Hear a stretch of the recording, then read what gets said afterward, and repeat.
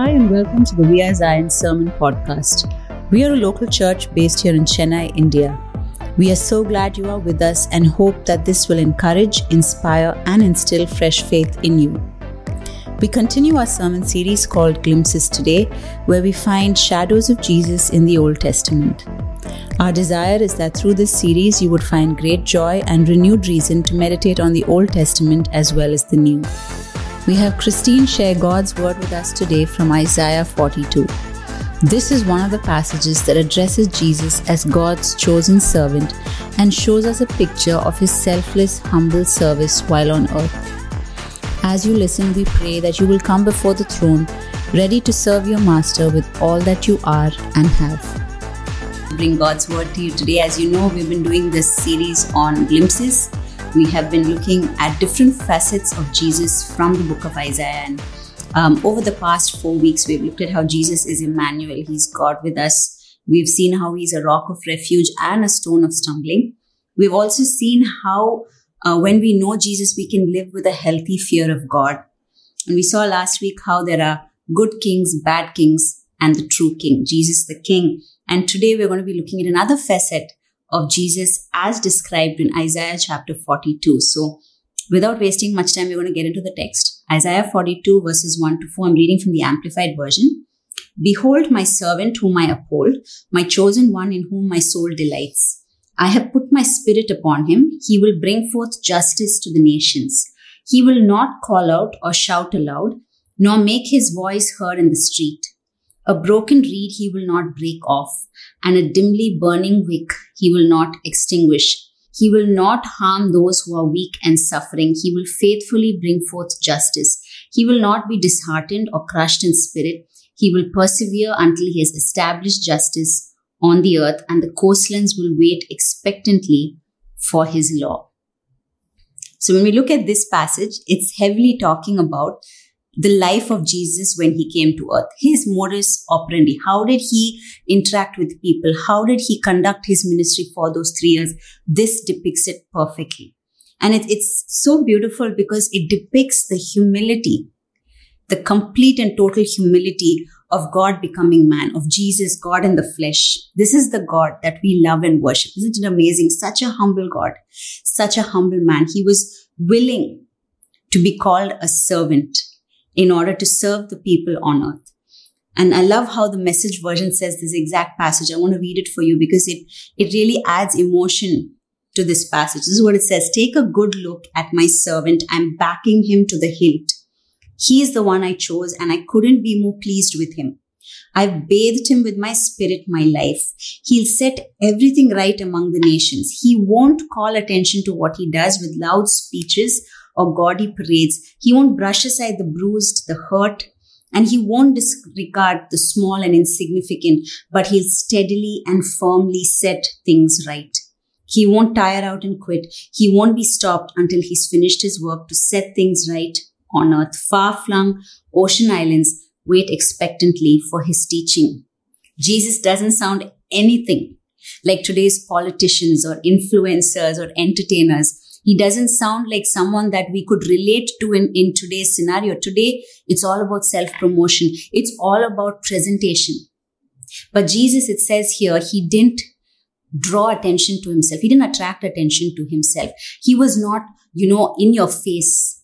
Nothing he did was gaudy or or abrasive. He didn't overlook the most overlooked. Today, we live in times where if someone has a certain skill that is on display, we gravitate towards them. We overlook the ones with mediocre talent. We overlook the ones who probably are weak in certain aspects. But Jesus looked at everyone. And I love that this passage depicts to us why he is called a servant. Today we are into more. We want more fluff. We want more filters. We want more platform. We want more photo ops. But Jesus was all about less. He did more with less. That's the beauty of Jesus. And I'm so glad when I was reading this passage, I was so glad that I have a God who doesn't push me aside when I'm emotionally weary, when I'm physically weak, when I'm spiritually dry. He doesn't push me away. It says he does not snuff out a smoking flax A bruised reed he will not break. Sometimes we are at breaking point, and this gentle, compassionate servant king deals with me so gently. Aren't you glad about that? I love these verses. It says, he's steadily and firmly setting things right. If you looked at the news this week, it was so disheartening, so heartbreaking to see what was happening to women around our country. And as I was reading this passage, I realized that while on the surface of it, while the media pushes these news articles and it's someone's life, but it was being told like a story, behind the scenes, our God is working. And it says he is steadily and firmly setting things right. That is our God. I'm so glad that it says he doesn't tire. He doesn't think of quitting. How many times we have thought of throwing in the towel? Maybe you're saying, I can't do this marriage anymore. I'm going to throw in the towel. Maybe you're saying, parenting this teen is getting too hard for me. I'm done. Maybe you're saying your career, your business is not taking off. Lord, I'm ready to throw in the towel. Just give it all up. But he's a God who doesn't tire of me. He doesn't even think of quitting, it says. And I love that. How amazing that nothing can stop his redeeming work on earth. If you're thinking the world is going from bad to worse, you're probably right. But let me remind you of this, that this is a God who is quietly working at restoring the earth. He is doing what he does best. Now, the passage doesn't stop there. So the initial part of this passage talks about this servant king, this servant who is God's chosen servant, Jesus. And then it goes on to address a little more about the Messiah. But when you read it in most translations, it sounds like it's directly addressing us. And since as followers of Jesus, we share in his mission, I believe that we can really appropriate this part of the passage to ourselves. So I'm going to continue reading it. It's from verses 5 to 8. This is what it says. Thus says God the Lord, who created the heavens and stretched them out, who spread out the earth and what comes from it, who gives breath to the people on it and spirit to those who walk in it. I am the Lord. I have called you in righteousness. I will take you by the hand and keep you.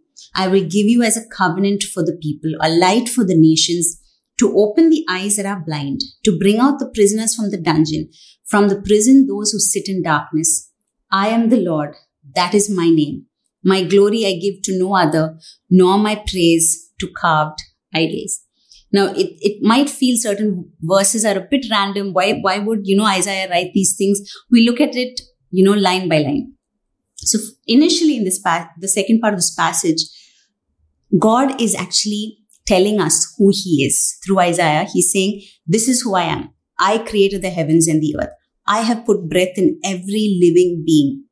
And I have put my spirit on those who walk the face of the earth. So now this should clarify to us as to what our roles are as followers of Christ. I love saying that we are a follower of Christ. I think because on some level, I have found that using that term follower of Christ gives a bit of distance between Christ and me. So if Christ is walking 2 steps ahead of me, I'm walking behind him.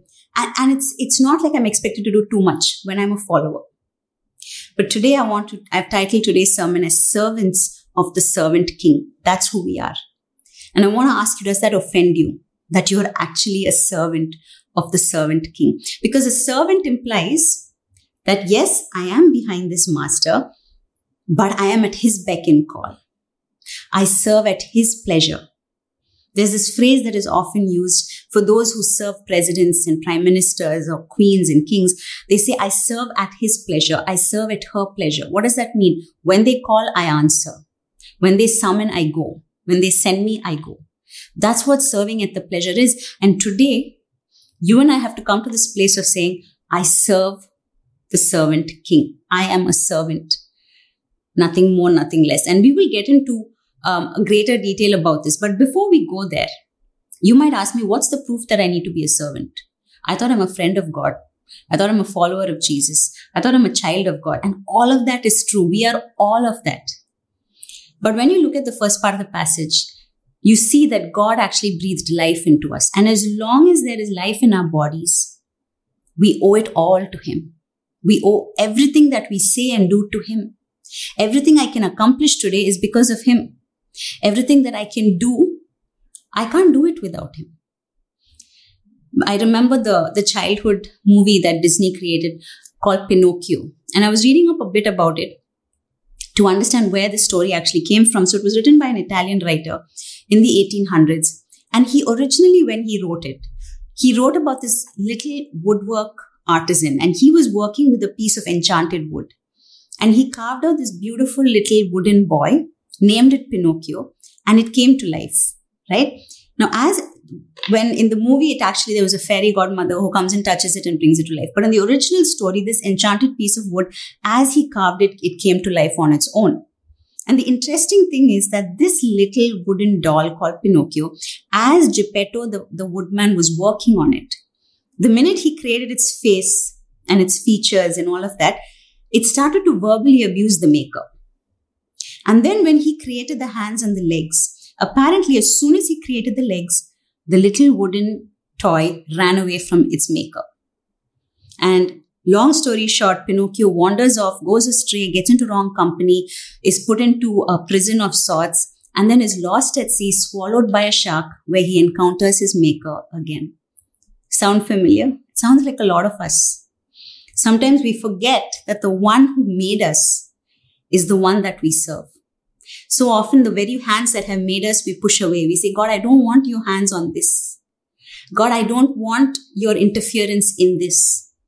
Yeah, you're telling me to do this, Lord, but I think I'll go in the opposite direction. But today I want us to remember that if this passage tells us anything, that the one who breathed breath into our lungs, the one who has put his spirit into us, is the one that we serve. Are you ready to be called a servant of the Most High God? Two things that I want to leave with you today from this passage. When we looked at this passage, it talks about how God has called us in righteousness to do a bunch of things. And then he closes with this interesting thing. He says, I am the Lord. I don't give my glory to another. So I want to leave two things with you. For each one of us, as followers of Jesus, as lovers of Jesus, we are also called to be servants of Christ. And what does it look like to be a servant of Christ? The first thing I believe is that we will be totally committed to the call of God on our lives. Totally committed to the call. What does that look like? Isaiah 42 verses 6 to 7 in the message says this, I am God. I have called you to live right and live well. I have taken responsibility for you, kept you safe. I have set you among my people to bind them to me and provided you as a lighthouse to the nations, to make a start at bringing people into the open, into light. Opening blind eyes, releasing prisoners from dungeons, emptying the dark prisons.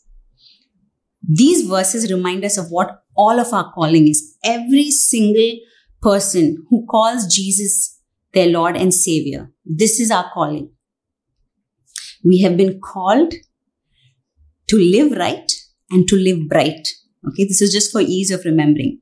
You're called to live right and live bright because that is the call on our lives. You can be an entrepreneur. You can be a person who works in a beauty parlor. You could be someone who is a mechanic. You could be a restaurant owner. You could be a cook. You could be anything. You could be a household help. You could be someone involved in maintenance. But here's the deal. Your calling is to live right and to live bright. What does that look like? Okay. Living right, it says here, I have taken responsibility for you, kept you safe.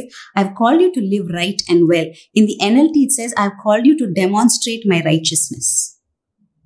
You and I, the way we live our everyday 9 to 5 work lives, our 6 to 12 night lives at home, how we live it will demonstrate his righteousness.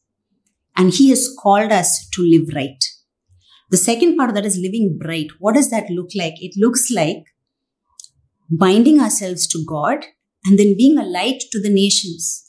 Right where you're at, as a business owner, as a career woman, as a homemaker, how are you actually bringing people into the open, into the light?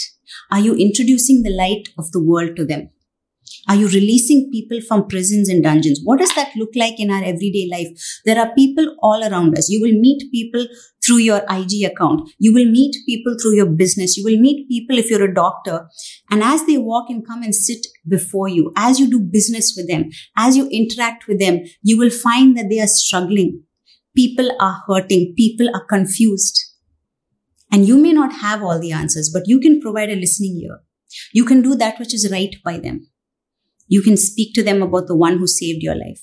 And that's how, when we present the gospel of Jesus to those in our world, That's when we set them free. The captives are made free. The blind can see, the deaf can hear, the lame can walk again. It is only when they hear the gospel of Jesus through us, only when they see the way we live, the way we treat our spouses, the way we treat our children, the way we treat the help, the way we conduct ourselves in private, those are the things which will count for something. And that is the way a true servant of Christ carries themselves.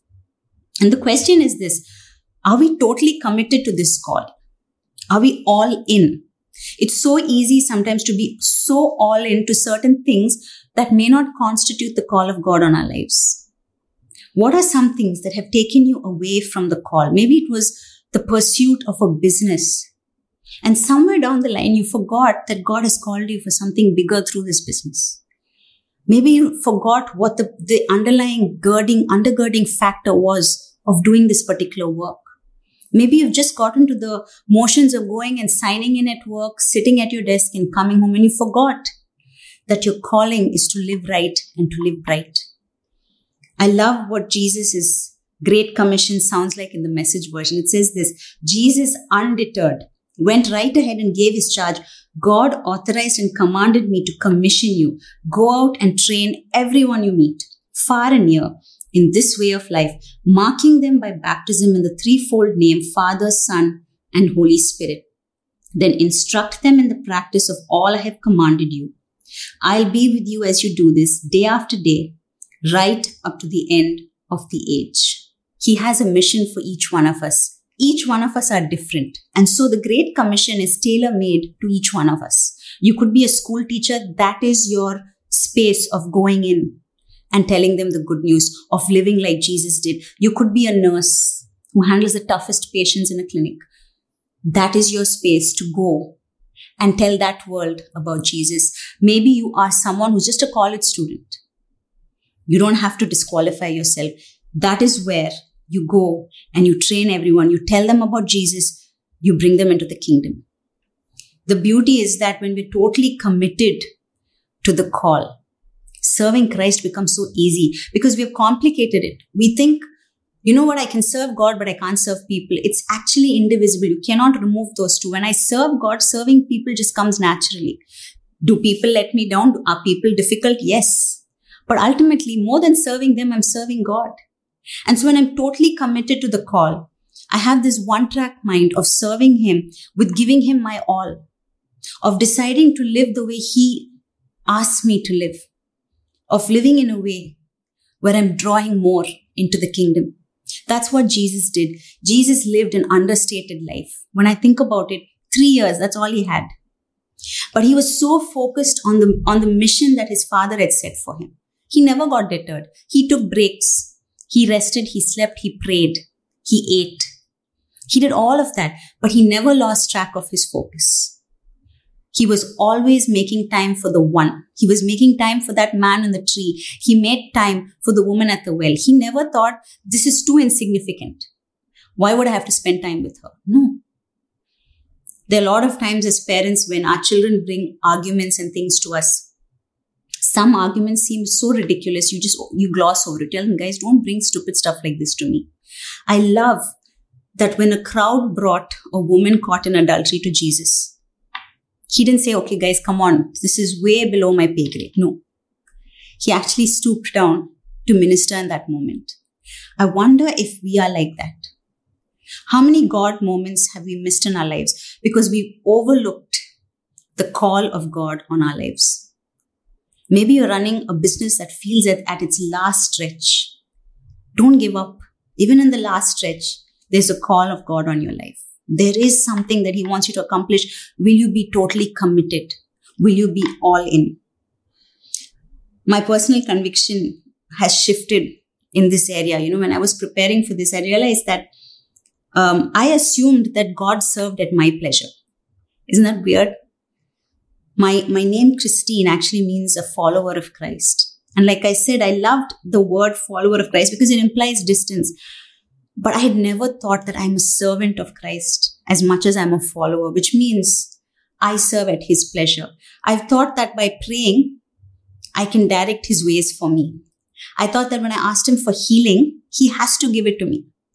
Well, all of that is true. We have this authority because of Jesus and what he did for us. We do sit in the heavenly realms with Christ. We do have access to everything. But the interesting thing is this: I needed to pivot in my perspective and see that I am a servant of Christ, which means that where he tells me I will go, I must go. I can't negotiate that.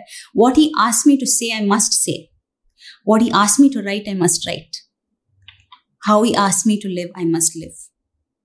It's important that I remember that I need to be a servant of Christ in order to actually remember that I need to be totally committed to this call. If I was going to keep thinking that, I'm a buddy with Jesus, I'm on equal footing. I'm a co-heir with Christ. So you know what? I can just, breeze through. I can have my hand around him. He's my friend. It somehow messes up the dynamic of where I need to step down and say, I serve you, Lord. I will honor you with my obedience. You ask me to do something, I'll do it. I will not question you because you are the master. I am the servant. That's what shifted for me this week. And so I want to ask you this. Will you serve at his pleasure? Will you say to him today, Lord, for too long, I have equated myself to you. I have told you what to do for me. For too long, we have taken verses and used it to our advantage. He will give you the desires of your heart. We take that and we say, you know what, God, you want to give me the desires of my heart. Well, here's the thing. I need to be ready to obey him because I am a servant. He is the master. Once I get that dynamic right, it helps. Just to clarify, you might say, but didn't Jesus say, no longer do I call you servants, I call you friends? Interestingly, that verse in John 15 continues. It says, you are my friends if you do whatever I command. So it's only when I live in obedience to God that he calls me a friend. My friendship with God is contingent on my obedience. Obedience has to come very naturally to the servants of Christ. So will you and I choose to be completely committed to the call? Whatever the call of God is, it is basically the Great Commission tailor-made to your situation. Are you committed to the call? Will you be in it for the long haul? However hard you're in a season right now, will you stay committed to the call of God on your life? That's the first thing. The second thing I believe that as servants of Christ, what is expected of us is that we would have an undivided loyalty to the one. Undivided loyalty to the one. So we first looked at a total commitment to the call. And the second thing is undivided loyalty to the one. Isaiah 42 verse 8, this is what it says. I am the Lord, that is my name. I will not yield my glory to another or my praise to idols. It feels like God is being repetitive about who he is. When you look at Isaiah 41, he talks about the futility of idols. Why? Why was he emphasizing idolatry, and why do we need to look at it better and in a closer ways? Because all of us, every human, we are trained, we are tuned, we are so hell-bent towards turning to anything that attracts our fancy, anything that could take our focus off from God. Idolatry comes easily to us. The Israelites at that time had refused to look at the one true God, had refused to listen to his prophets, and they had turned to the idols of all the neighboring countries. They had allowed themselves to be indoctrinated by culture. They had allowed themselves to stop serving the one true God and offer sacrifices of all kinds of types to pagan deities. And God was distressed with them. He says, I am the one true God. You cannot exchange me for another. And God was very clear. He kept explaining how he was not an idol. When he explains the futility, he says, those are things made by your hands. It will not answer you when you pray. It will not commit some great miracle for you. I do that because I am the one true living God. He's very emphatic as to who he is in comparison with an idol. Oswald Chambers said this, beware of anything that competes with your loyalty to Jesus Christ. Sometimes very good things compete with our loyalty to Jesus Christ. Our idols are many. So many things take the place of God in our lives. In the Greek, the word for loyalty is kon, which actually means firm, stable, or established. Think about it like this. How many times in the past year have you gone back and forth on your faith? You thought God told you something, and then suddenly you were like, maybe I just thought that myself. oh, maybe God won't do anything. Maybe I should just go and, check with my friend about, that job that I kept asking him for, because God is obviously not doing anything. God promised me a child, but nothing's happening in that space. Maybe I'll, look to other options. How many times has our loyalty wavered in the past 1 year? It's just something for you to think about. It's a very personal question, because we as Christians don't want to be told that we're not firm in the faith, that we're not established, that we're not steady. But that's how human we are. And God is calling us to a place. A servant must be loyal to the master. When I think about loyalty, I think about my father's love for the West Indian cricket team. So growing up, my brother is actually named after one of the West Indian cricketers. That's how much my dad loved the team. And for as long as I remember, he was such a passionate fan. But more than that, he was loyal to the team. They didn't even know they had such a loyal fan sitting in Bangalore, India. But he was so loyal that even if the whole family met up for a World Cup, a finals match, and if West Indies was playing against India, he would solely sit and watch the part just by himself, because everyone would be cheering for India. He alone would be cheering for West Indies. It used to be so funny for me, because I never understood how someone could be so loyal to a team, and that too, they were not doing so well after a point. They did have a peak. And when they started to decline, I remember my brother and I used to try to convince him and say, you should just pick another team. England plays well. India plays well. He said, no, it's West Indies all the way.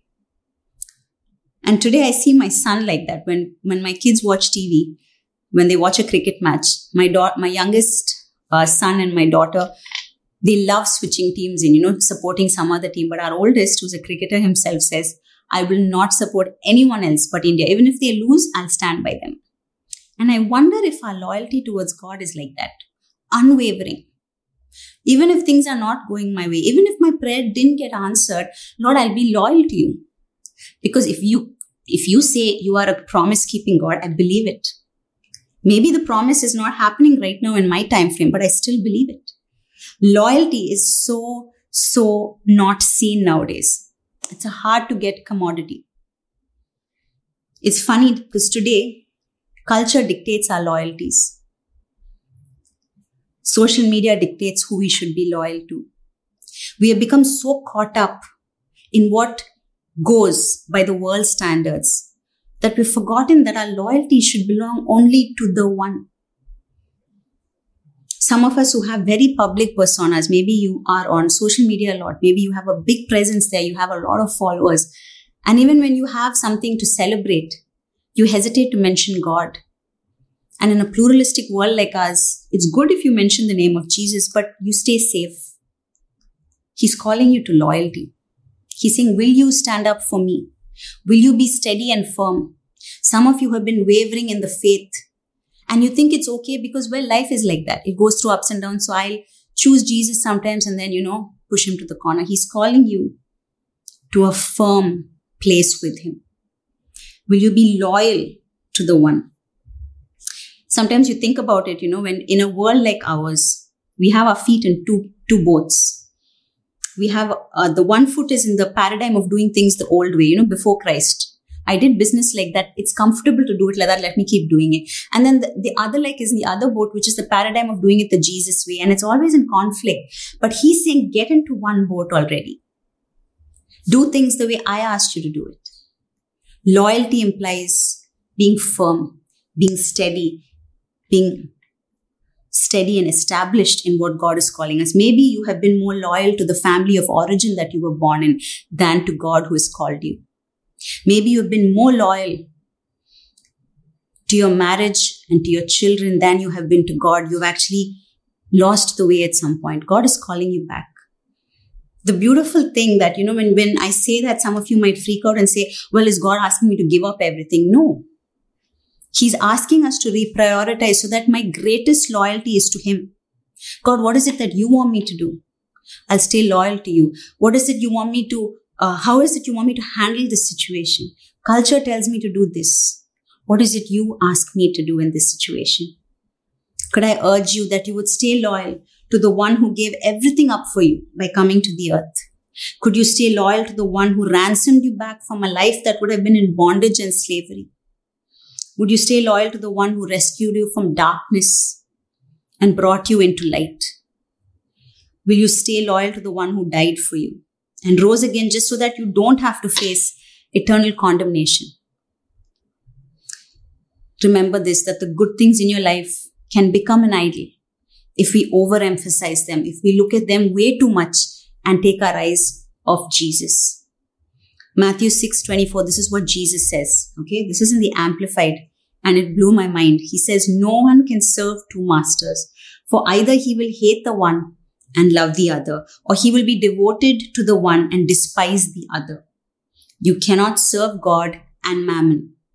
Money, possessions, fame, status, or whatever is valued more than the Lord. I don't think I have to explain that. We cannot serve two masters. We cannot serve the things that promote us and push us to the forefront. We need to serve either that or God. Who will you choose? Will you choose to be loyal? As I conclude, I just want to share a small story. It's something that I was watching on The Crown this week. As I was watching the story of The Crown evolve in season 5, there was this very minor character who appeared, and I was very curious about him. So I was reading up a bit because I knew I was going to be talking along the lines of a servant. So I was looking at the life of one called Sidney Johnson. Now, Sidney Johnson was the valet, a personal valet and servant to the Duke of Windsor. Now, who was the Duke of Windsor? He was the king who abdicated his throne and gave it to his brother because he wanted to marry a wealthy heiress who was a divorcee. So he actually abdicated his throne and moved out. And he moved to France. She was an American, so he didn't want to stay in the UK. He left everything that he knew and he moved off. When he moved to France, he met this young man called Sidney Johnson and took him in as his personal valet. And it's said that he loved him like a son. Even though he was his valet, he taught him everything he needed to know about being a butler. He taught him how to dress. He taught him how to dress him. And so this guy learned everything from the Duke of Windsor. He was as close as a son, it says. And it's interesting because Sidney attended to all of his master's needs. And it says, history says, he was a treasured part of the Duke's life. This is a servant. This is a valet. And this was a man of royalty. What a beautiful relationship. And this got me thinking, earthly servants, especially in an Indian connotation, we look at servants and we think, I don't want to be that. But, just bear with me. Earthly servants may or may not get an inheritance. We may or may not sit at the table of our master.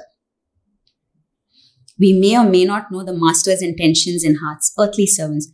But when we're servants of Christ, it's beautiful because in saying yes to him, in staying committed to the call that he has called us to do, in doing the things he asks us to do, in saying the things he asks us to say, in being loyal to him above everything else, it's beautiful. Because we get adopted into his family and we have rights to that inheritance that he has for us. We get to hear, because of intimacy with him, because of friendship with him, I get to hear his heart. And the Holy Spirit speaks about the things to come. And so I know his intentions. Isn't it beautiful? So while earthly servants don't get much, Sidney Johnson was left with a small inheritance in the Bahamas. He had something small given to him by the Duke of Windsor. Our Heavenly Father and us is such a beautiful relationship. Because while we are his servants, he calls us into relationship. We're not made to sit in the outhouse. He calls us to his table. But the point is, will you and I say, yes, Lord, I will serve at your pleasure. What you ask me to do, I'll do. Unreserved obedience. I will do that. So I'm going to ask you that question again. Are you okay with being called a servant of Christ? Does it offend you as much as it did at the beginning of this word? That's important. It implies that when we say yes to being servants, that we will be as humble as he was. That wherever we are, whatever space we occupy, as much as the world tells us to self-promote and be loud and brash and attract attention, can we be like that servant king who did his work quietly in an understated way without drawing attention to himself, but passing all of the glory on to God? Will you and I serve like that? Will we constantly die to that tendency for self-promotion, for selfish gain, and look more to the kingdom? How can I bless the kingdom through what I'm called to do right now? will I choose commitment to the call? Sometimes it's easier to say, the call's too hard, Lord. Let me just do what I want to do. But instead, will I say yes again and again and again to what He's called me to do? And will I be very exclusive in who I choose to turn to and worship? It's very tempting in today's time to turn our eyes off Jesus, to look at all of the help available and say, I choose that over Jesus. But will you and I be loyal to Him to the very end? Because the interesting thing is this. When I close my eyes and enter eternity, He's going to want to say to me, well done, good and faithful servant. He's not going to say, well done, good and faithful author. He's not going to say, well done, good and faithful influencer. He's not going to say, well done, good and faithful businessman. While all of those things are very important, where you're called right now, what you've been asked to do is very important on earth. But are you doing all of those things in service to the King?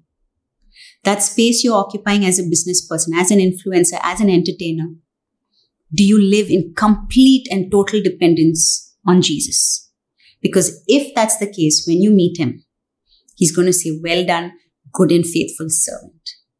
So as I close, I want to just pray for us and ask God to help us to tread that line between friendship and sonship and servanthood beautifully. It's a tension that we live in.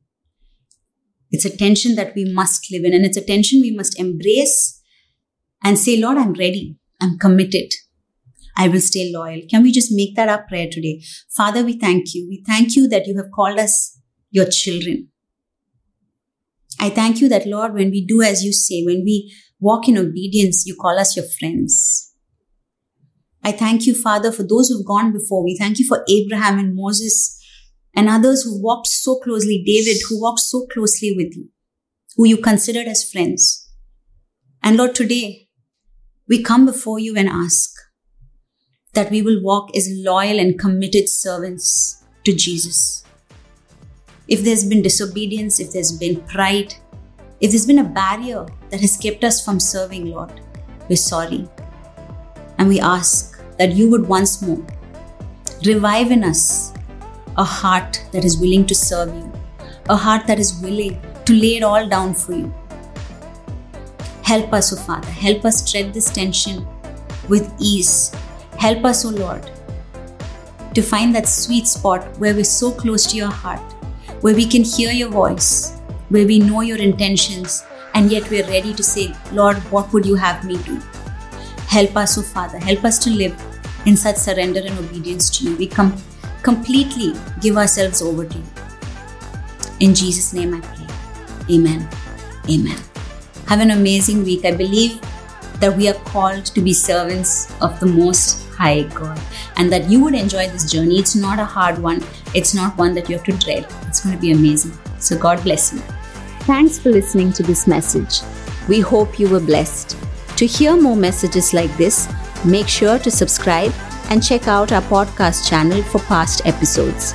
If you like what you are hearing, consider rating us, subscribing, and even sharing it with friends.